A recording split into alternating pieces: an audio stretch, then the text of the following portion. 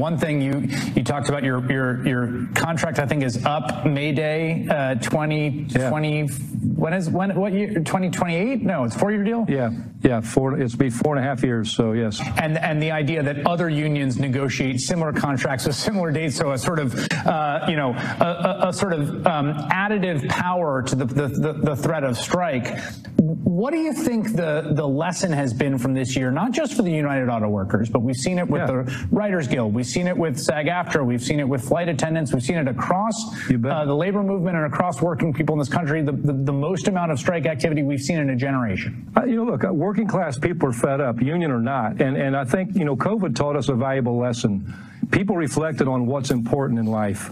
And what's important in life is not working 7 days a week, 12 and 16 hours a day, or working multiple jobs, scraping to get by, living paycheck to paycheck. People want a life, and that's not a life.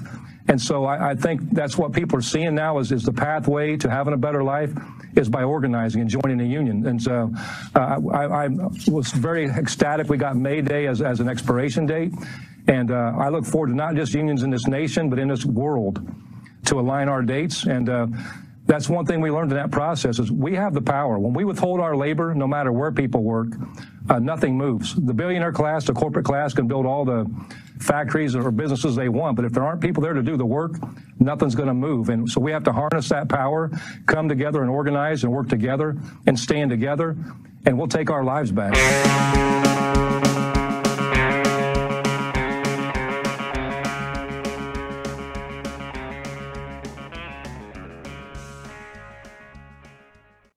One thing you talked about your... No need to play it twice. Yes, folks. UAW President Shawn Fain there talking about how, yes, unions should align to extract leverage during political campaign season in 2028. I think that is something, as I've seen a few political campaign seasons as a actual professional media member, and I'll say the greater the union presence is there, I think the better shape we're in. So that's great to see. Hello, everybody. I am Matt. David is still on Thanksgiving break. He'll be back later this week for our Sunday show. We have an interview that we conducted with Brian Mier last week of Telesur, the bmier .substack.com, who's done, Michael. Folks who have watched the show for a while will know that Michael worked with Brian in the Lula interview. He's been a long time guest of both TMBS and this program as the creator of Brazil Wire. So without further ado, I'm going to get to that. I do just want to say I can't stand the Will Stancil stuff. Anybody getting really upset with like the Biden economy is great. Look at it's just TikTok that makes people don't understand it. Like, bro, I need somebody here to otherwise just me complaining. But it's driving me nuts, man. Like, yeah, okay. People think that the economy, thought the economy was better in 2019, but some metrics it's not better. Like, it's all relative. I remember what the 2010s were like. It was all engine recovery from 2008, which wiped everybody out. Anyways, if people's expectations have risen, good. I hope to continue contributing to that problem, and Democrats should figure out how to navigate those waters instead of just yelling at the waves. But without any further ado, here's that talk we did with Brian about the long coup in Brazil.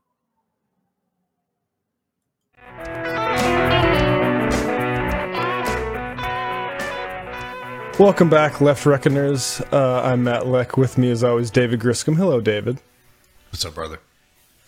Not much. And joining us today is Brian Mier. Brian is correspondent with Telesur English, also the proprietor of the B. Mier Substack, and author of a recent article, Anti-Corruption and Imperialist Blind Spots, the Role of the United States in Brazil's Long Coup. That is in Latin American Perspectives. Brian, we've been talking about this Lula Lava Jato stuff for a while. first time that I've seen it discussed in a scholarly journal. Just talk a little bit about getting this published. Okay, well, it kind of started out of this What's Up group that I'm in with a couple of the other people from Brazil Wire, and then gradually as time, went by, we invited some academics into it who write about Brazil who we liked, some Brazilian, some American, and a couple other people. Camila Escalante is in the group, and Natalia Urban, who writes for Brazil Wire a lot. And, but anyway, like 3 years ago, so when the Intercept leaks, when Intercept finally got around after 96 articles published about Lava Jato, Operation Car Wash, to doing the article in a smaller publication, Agência Pública, about all the proof, overwhelming proof, of things like a group of 17 FBI agents led by Leslie Bakshi's meeting with the Operation Car Wash Lava Jato task force every 2 weeks for 5 years, strategizing how to arrest Lula and things like that. After all that came out, some people were still, kind of denying or downplaying or refusing to talk about it all, including among those people is Glenn Greenwald. U.S. involvement in the whole process. And I'm someone who, whenever I see a coup against a left-wing government going on in Latin America, I start from the point of view that the U.S. must be involved somehow, especially if you look at the evidence, like who's benefiting from it, what are the companies that are benefiting from it.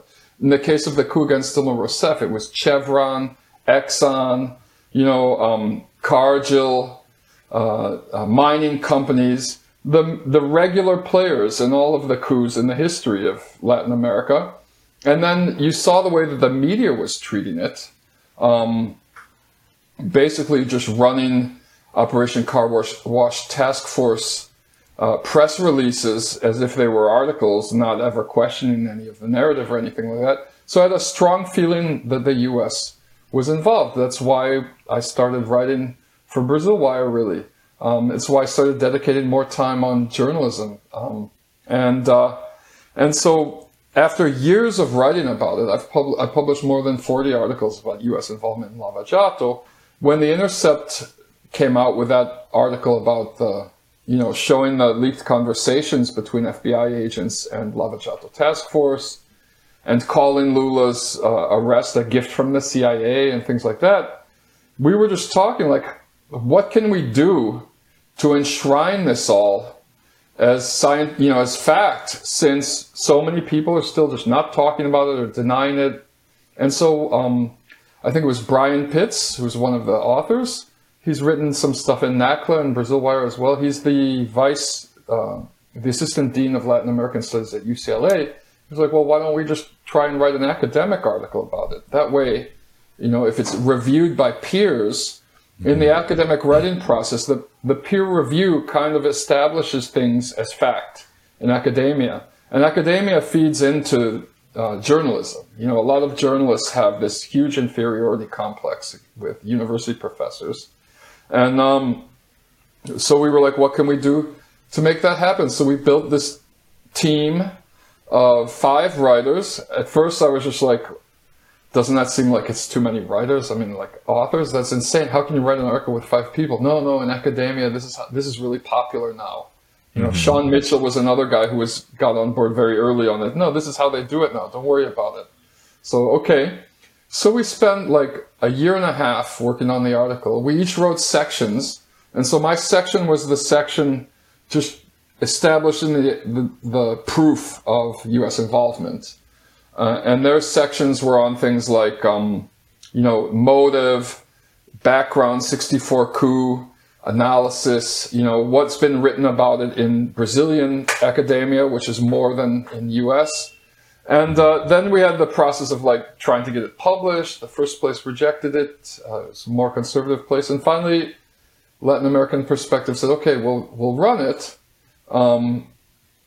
Can you get the draft down to like 9,000 words or whatever? So there's this back and forth, which is very common in academia, of like a year and a half going back and forth, and then they send it to other academics who are anonymous, who review the article and ask questions, ask you to add things. And they took our draft pretty well. They just asked for a little bit more, context, make it clear that we're not trying to defend the Workers' Party against any or all acts of corruption in the history of the party or something like that, And so finally they said, okay, it's ready for the September issue. And so that's the issue that just came out, because it's academia, things run slow. So September issue is coming out now in November. Mm-hmm. But so that's the process behind it. And the thing that makes it different from all the other stuff that's been published about Lava Jato in the US is that this is an actual scientific academic paper which establishes the involvement as fact in academia. So now it's harder for people to just shrug it off, accuse me or anyone else of being a conspiracy theorist, or just ignoring the information if they want to be taken seriously as academics and journalists who are writing about Brazil. Yeah, because now if somebody wants to write about this, they at least have to, even if they want to write about it from a pro-US or pro-Lava Jato standpoint, they at least have to mention this article. Otherwise, it's an oversight that is, looks bad to their credibility. And I'll just say, any young students listening to this show that are writing papers, cite this one if it's if you can get it in there. Because I do appreciate how to read, a scholarly article and all the methodologies that are useful in sort of determining truth, and also to have you be unapologetically anti-imperialist in outlook about it, I think is really important. Because, let's back up to this 1964 coup, because actually the way that we passed that down through history is kind of the worry that we could do with Lava Jato here with American involvement, which is just America's just supporting stuff. They're not really there's nothing nefarious going on. It's just they have support. So can you tell us about the 1964 coup? Well, it's kind of a downer for people who like John F. Kennedy. That's fine. That's good. Yeah, and in extension, Robert Kennedy Jr. Well, there you go. Basically, there was a little. Okay, it was height of the Cold War. First of all, height of the Cold War, right? But like most cases of coups that took place in Latin America during the Cold War paranoia and anti-communism was used as a pretext to get rid of leaders that were interested in doing things like nationalizing or keeping nationalized key sectors of industry, such as the petroleum. A big one we see, the first coup ever orchestrated by the CIA was because Iran didn't want to privatize its petroleum. And you just go down the line of petroleum countries that have been couped. And so there was the President Jânio Quadros was elected, he resigned, and the vice president, who was from a different party, Django Goulart, much farther leftist, he took office as the vice president and started doing a lot of things that the U.S. didn't like guaranteeing that they wouldn't privatize petroleum, trying to renationalize a U.S. mining company, working on redistributive policies that would hurt the elites in Brazil, who were very connected to the U.S. government. Geopolitically, he recognized Cuba, and so this enabled the people in the U.S., especially the corporate sector, to label him as a communist, even though at the time Ted Kennedy, and they started building this narrative that in 1962, 1963, that a communist revolution was a big risk in Brazil. And at the time, Ted went down on behalf of his brother to check things out. He went to Pernambuco, where I live, and he went and he hung out with some of these peasant activist groups called the peasant leagues in the countryside. And he came back and said, these guys aren't going to have a communist coup. These are just people who are trying to, stop starving to death. They're super poor. They're just trying to get land distribution so they can farm on their own lands. But didn't listen to his little brother.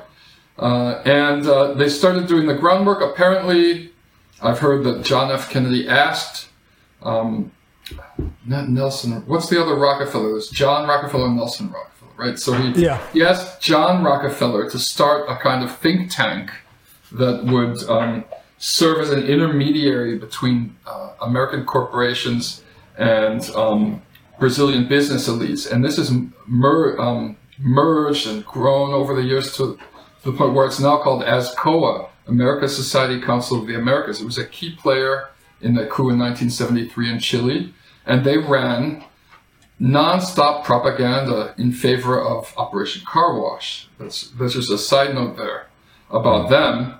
And they have a revolving door with the New York Times. Their ex-assistant editor of their quarterly publication, America's Quarterly, Juliana Barbosa, became the Times Latin American desk editor a couple years ago. And one of their board, their operational president is John Negroponte, who has a dirty history in Latin America in the 80s and Iran-Contra and all that kind of stuff. And the CIA started financing protests, conservative protests, called Tradition, Family, and Homeland protests. And these are themes that were returned to by Bolsonaro. When he was campaigning and stuff, he went back to these themes: traditional family, homeland, and so basically, there's audio recordings of the U.S. ambassador talking to John F. Kennedy about coup in Brazil. Right, that's come out in the last couple of years. Lincoln Gordon. But Kennedy, unfortunately, was assassinated. I'm not going to go off on that subject very much. I think there's some theories Matt about will do that later. Yeah, you're in Texas, so we can leave it. But we'll leave that part out. And Lyndon Johnson took over, and so the military orchestrated this coup. They rode down in tanks from a mountain city called Juiz de Fora in Minas Gerais to Rio de Janeiro, a couple hours, occupied the city, which was the capital at this point still. It was Brasilia was officially, but Rio was really the real operating capital. They said, we've taken the country. At the time, there was this military operation called Operation Brother Sam or something. Where, That's right, yeah. Where Lyndon Johnson had sent a bunch of aircraft carriers and warships off the coast of Rio de Janeiro to step in and back up the Brazilian military if they needed. But they weren't needed because, as Jacob Gorander, a revolutionary Marxist intellectual and underground guerrilla fighter in the 1960s, said at the time, the Trotskyists were arguing with the Stalinists, the anarchists were arguing with the Marxist-Leninists, and the left couldn't organize a unified front against the coup. And also Django himself kind of waffled. The one place where they took up arms to fight against the coup was in the state of Rio Grande do Sul, which is kind of like the Texas of Brazil in many ways, except it's more socialist than Texas. And that was under Leonel Brizola, the governor at the time. And he was ready, but he said, Django, just give me the orders, and Django was like, I'm out of here. He fled the country. And so that attempt at armed resistance fizzled out. And for the next 21 years, Brazil was ruled by a brutal U.S.-backed military dictatorship. The U.S. gave training on torture. It armed the police. It armed the military. The military government, in turn, gave some sweetheart deals to American corporations operating in Brazil. Didn't go as far as the U.S. had wanted. They maintained a kind of developmentalist economic strategy through a lot of it. But basically, that's how it happened. As I was researching this article I just wrote about Rosalind Carter, I saw a conversation between the Bishop of Sao Paulo and Jimmy Carter in 1978, when Carter made his official visit there. And Bishop Evaristo Arns, he asked Carter's like, you know, I'm very suspicious that the CIA has been training our military on torture. You know, can you confirm that this has happened? And Carter was like, well, that's a sensitive issue. I can't confirm or deny it. And so he was like, well, by your answer, I know that it's true. And history has come out to prove that he was right. You know? Yeah, well, and we're just, I mean, we saw what happened in Argentina this week with Milei coming back. But I mean, so I've been thinking about the Operation Condor, and it's almost like a precursor to Operation Condor, it sounds like.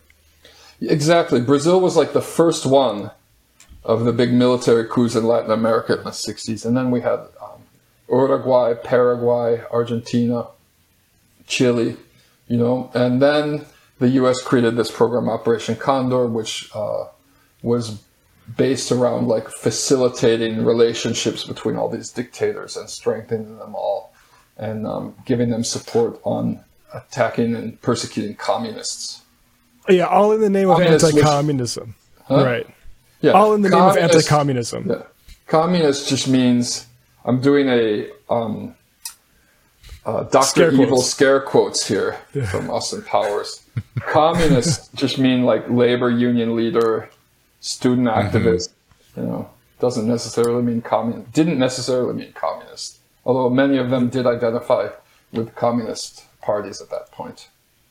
You know, and in that context is so important. I mean, we're talking about Milei a little bit later in the program, but you see like the right wing in this country, you know, some of the troll accounts, things like that, making fun of Argentine folks who, you know, might be feeling a little emotional after seeing like a far right leader being elected in the country. And it's like, yeah, well, you know, with people who are living within living memory of a dictatorship and brutal right wing, you know, breakdowns of normal working class people.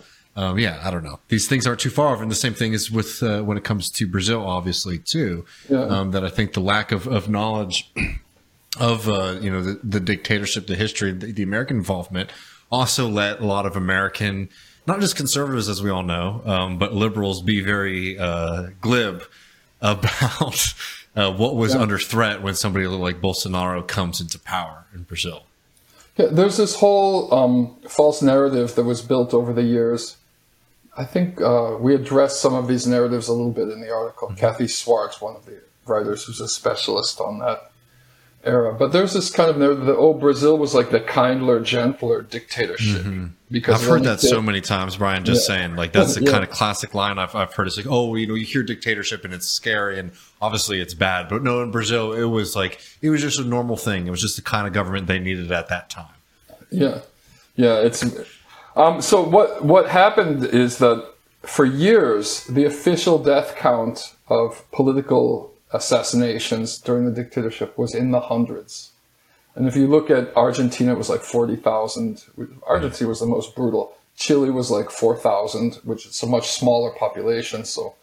But Dilma Rousseff reopened all the archives. It's one of the reasons she got couped, because none of the military involved, they all got amnesty. Like, no one was ever punished. And many of them were still in the military. And you see that happen, what happened when Bolsonaro took office. Bolsonaro was in the military during the dictatorship. All of the generals he appointed at top posts, almost all of them were active in the dictatorship. General Augusto Heleno, who was like his right-hand man, who was the architect of the Cite Soleil massacre in Haiti, he was the personal attaché to the leader of the neo-Nazi cell within the military, the hardliners called the Tigrada, the Tigers, who were the ones who rejected a return to democracy, who kept torturing and killing people after the General Figueiredo ordered them to stop. And so what Rousseff did was she reopened it, and they updated the numbers. It's like, no, it's not in the hundreds. It's 8,942 documented official political assassinations, but there's still all kinds of missing cases. And there are things they did, like when they're building highways into the Amazon, there are cases of them just going into like an indigenous village with thousands of people living in it and just machine gunning down every man, woman, and child in one day, which is one of the atrocities they committed. And also just tens of thousands of cases of torture, obviously. Brutal torture. You can read about that in Lula's biography, which is coming out next year, that his brother was brutally tortured by the dictatorship. And so, I know a lot of people who were around. I know people who were arrested during the dictatorship, who were tortured during the dictatorship. And there's other things they never even talk about in the U.S. Like in Sao Paulo in the early 80s, the governor under the dictatorship, Paulo Maluf, he gave an order to the police to arrest anybody who couldn't prove that they had a legal job when they're walking down the street. And so I had a friend, a black guy from Maranhão, who came down to Sao Paulo. It was his first week in Sao Paulo, out on the street, resumes in hand, looking for a job. He couldn't show that he had a job, so he was beaten up and imprisoned for 2 weeks. This kind of stuff. Obviously, clamping down harder on black people at this time because of the racist ideology behind the dictatorship, which traces its roots back to this fascist movement in the 1930s that was very closely connected to the Nazis, called the Integralists. Which many of their principles were applied by the Bolsonaro government when he took office. And they used a lot of integralist symbolism and slogans and things like that. Well, let's bring some of that context into some of the more recent events. I mean, you've been covering this, you spent years covering this. Obviously, we've had you on Left Reckoning and over the years with the Michael Brooks Show to talk about it. But, maybe let's say some person is just turning on, their first Brian Mier interview, their first Left Reckoning interview. Could you make this case clear for people who might still have doubts about the United States' role in Lava Jato? Yeah, okay. Yeah. It's just on that note. Sorry, Brian, but the long coup. You're using that term for it. What is the long coup? Mm-hmm. The long coup is the process that started in 2013 with this kind of color revolution that was orchestrated on Facebook mostly, that started as a movement for the right to free public transportation, which is a very noble cause, which I backed that. It was actually one of the platform issues and objectives of the PT in the 1990s. Luisa Erundina tried to do it when she was mayor of Sao Paulo. It's a good thing. But these small protests were immediately blown up using social media technology. There were people receiving an invitation to a protest every minute on their Facebook accounts at this time. And as they started blowing up, they were hijacked into something else with big support from algorithm manipulation on Facebook and the mainstream media here to damage Rousseff's image. But they couldn't damage it enough to prevent her from being reelected. She was reelected anyway.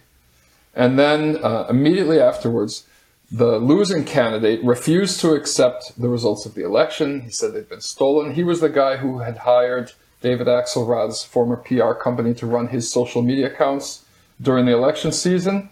And so all of a sudden, part of this big coalition that Lula had stitched together of all the different 29 parties that were represented in Congress at the time, part of them switched sides. And so they just gridlocked Congress. And that's when the Lava Jato investigation started getting all this attention in the media. So all of a sudden, in the media, people were just bombarded with hours and hours of coverage about what a huge problem corruption was. And then they started steering this vindication about corruption against the PT party.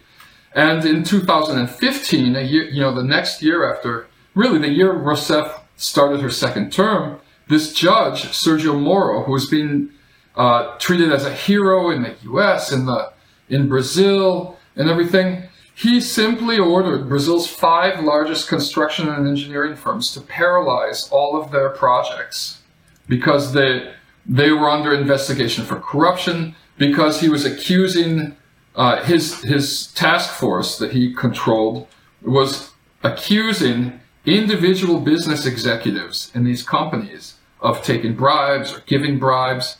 And instead of treating them as too big to fail, he froze all of their activities for 6 months and bankrupted them all. He also froze Petrobras, State Petroleum Company's shipbuilding industry. And so all of a sudden, like, no roads were being built. Fernando Haddad in Sao Paulo had to stop all of his cycle lane constructions. Nothing was being built. The end result, according to Diese, which is this labor union, this very respected labor union think tank that analyzes employment and economics and things like that, minimum wage, they estimate that over 4 million people ended up losing their jobs, directly and indirectly. Direct job losses were immediate, 500,000. This caused, there was a minor recession going on. Our friends at CEPR, Mark Weisbrot, and Dan Beaton, they produced a report saying Brazil's economy was fundamentally solid.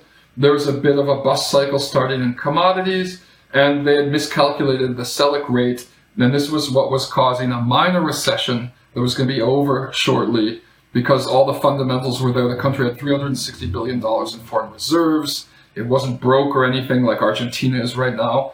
And this all together with this constant barrage of anti-corruption slander, as it turns out, against Dilma Rousseff, because she was never even accused of committing any corruption, really.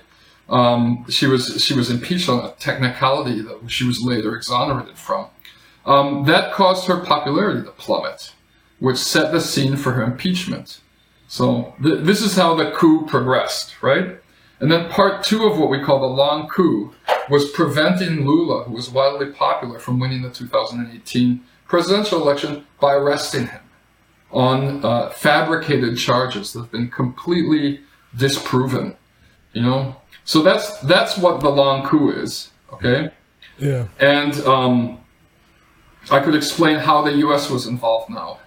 Yeah, before we do that, one thing you note in there, the effect on society, both the rise in inequality, and I've also noticed like the first Lula era saw a drop in deforestation, and then you saw a massive rise in it during the Bolsonaro era. So like, also a massive impacts in terms of material effects on our world.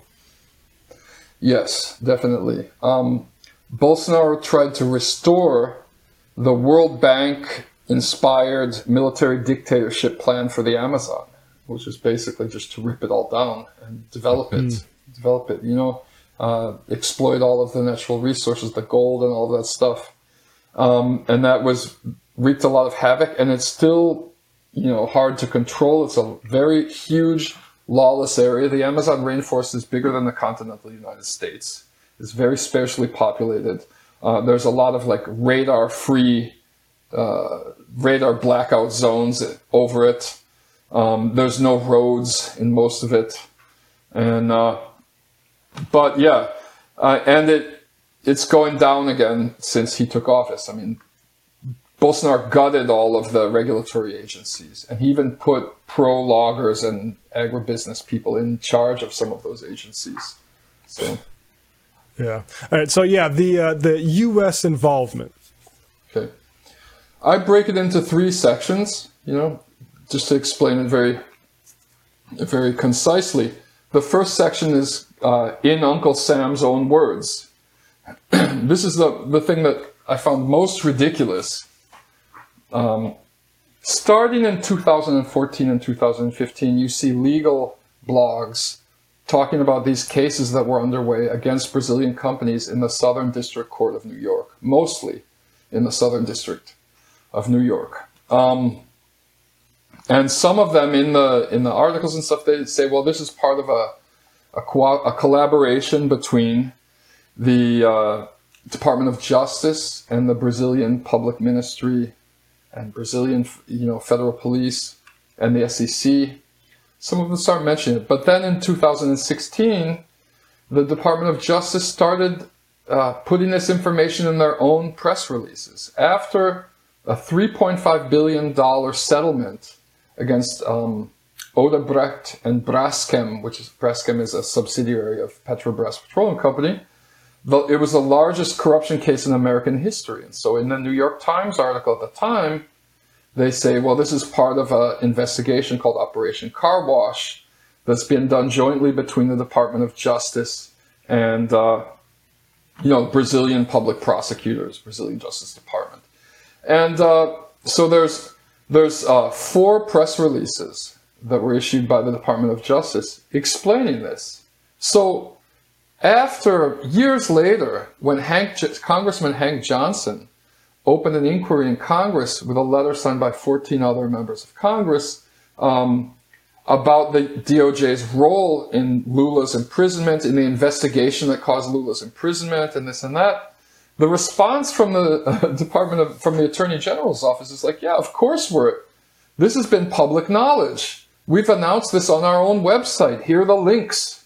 We've been saying this since 2016.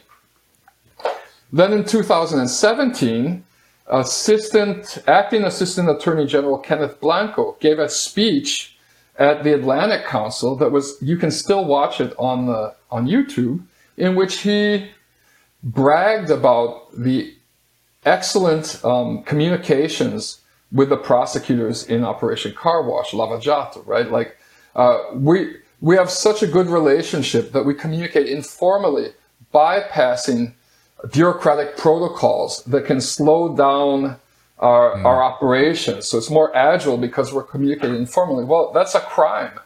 That falls outside of the partnership agreement that the United States government made with Brazil, right? Through the Foreign Corrupt Practices Act, which I won't go into. It's in the article. You can read about that. But so that's illegal. That caused Lula's defense team in February, when I published an article about this in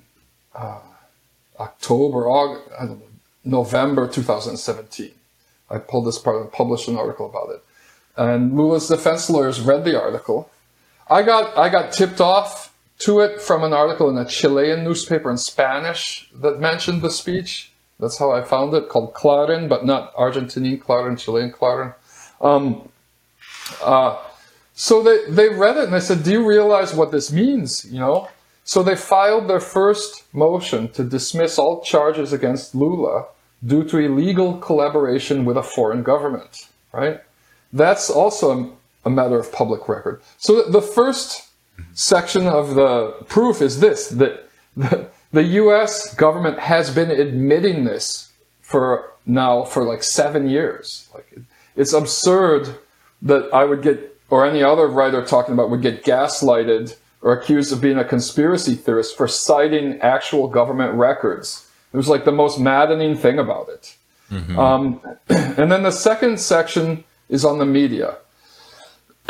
Both New York Times and Washington Post published articles in 2016 talking about the U.S. Department of Justice partnership with Car Wash, you know? And this was at a moment when, you know, Car Wash was being praised heavily in the media, so it was like, as a good thing.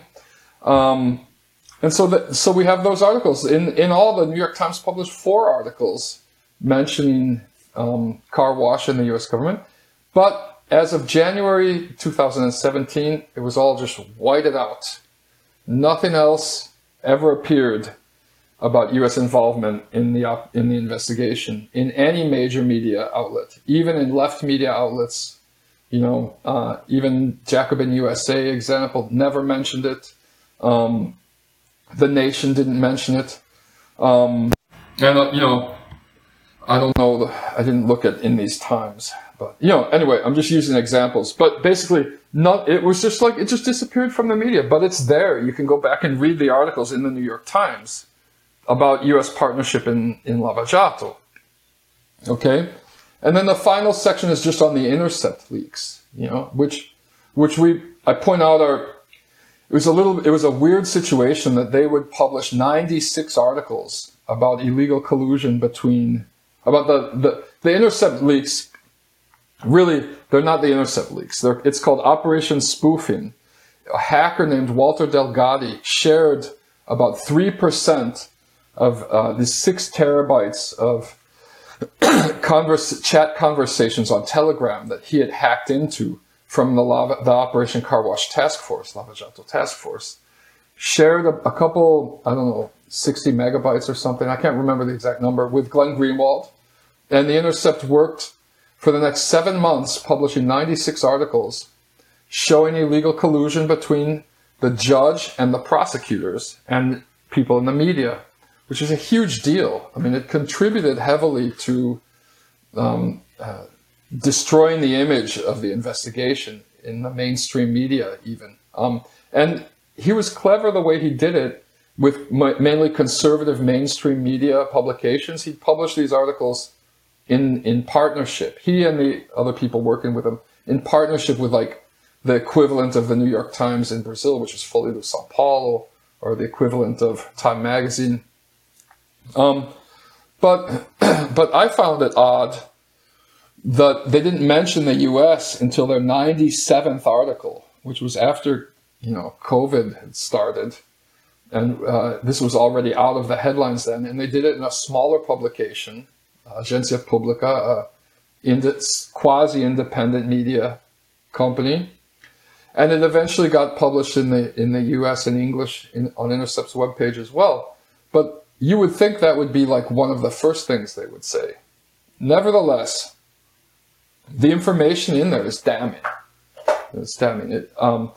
As I point out in the article, 1 month before Operation Spoofing Telegram leaks were exposed by Greenwald, the head of PT in Congress, Congressman Paulo Pimenta, had prepared this dossier full of all kinds of information, names about U.S. involvement in Operation Car Wash. And it even cited an article or two of mine in there, whatever.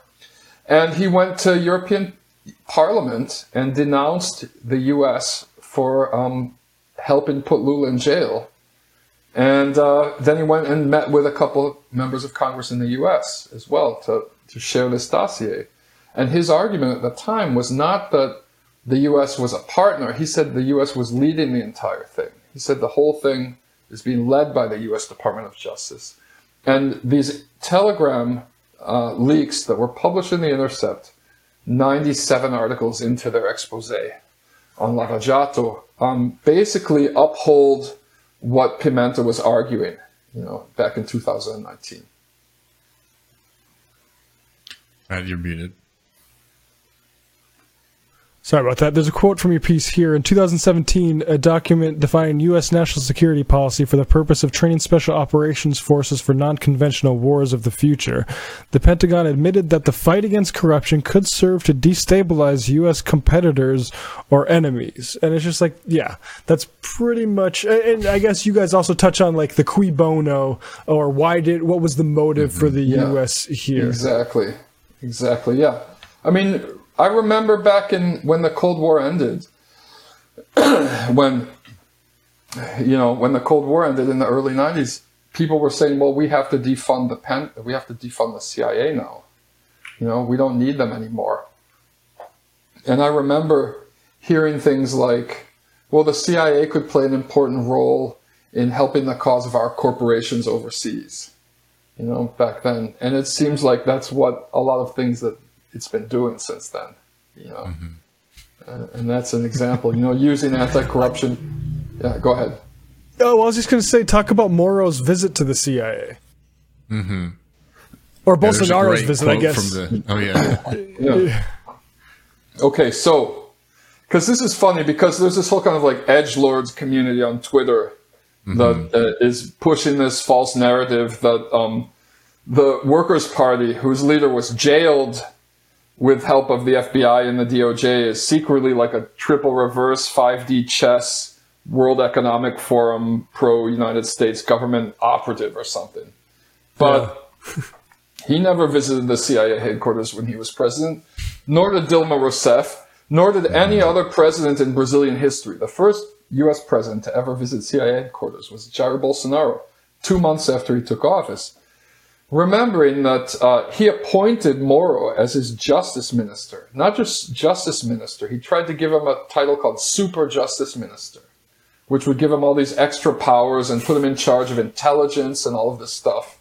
And the first thing, on his first visit to the U.S., they just went into CIA headquarters. La-di-da. The former governor of Paraná State, Roberto Requião, tweeted that, he made a joke. He's like, is it true that Moro's Wi-Fi clicked in the second he walked into CIA headquarters? Moro, the Lava Jato judge. And you know what? It probably did. I don't know, maybe.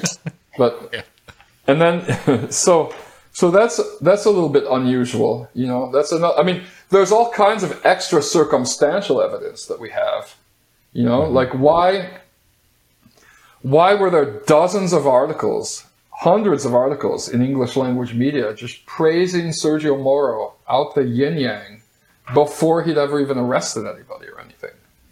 You know, like all of a sudden, this new super judge in Brazil fighting corruption, one leg at a time.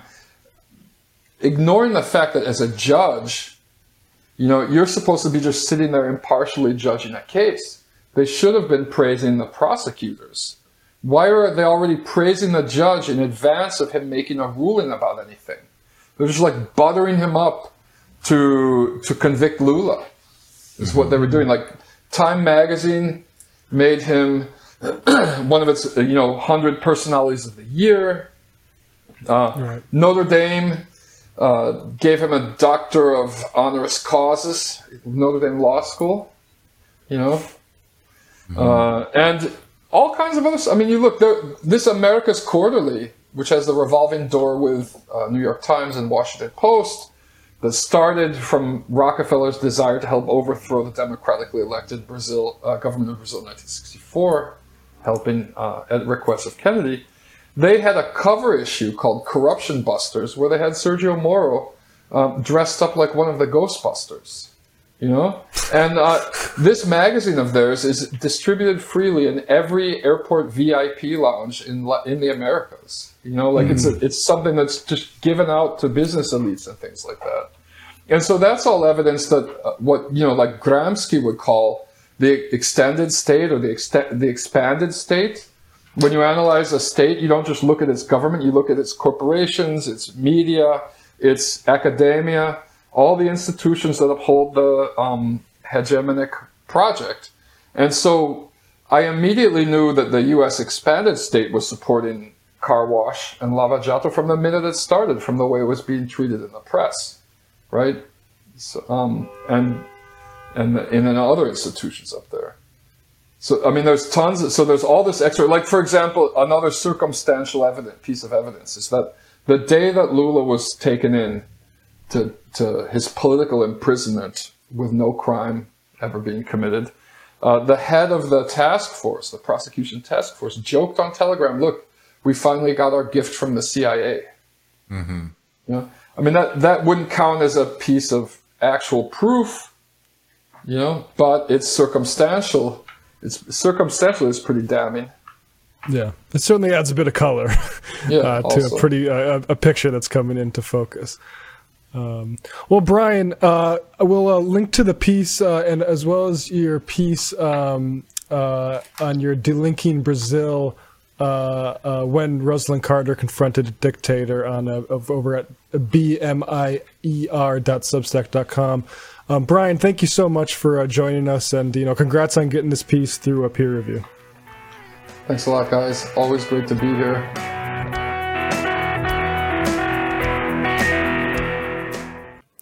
Yeah, good to have Brian on. Now, folks, this is the end of the first show. I am going to go into the postgame. Now, the postgame is going to be available for everybody over on Twitch.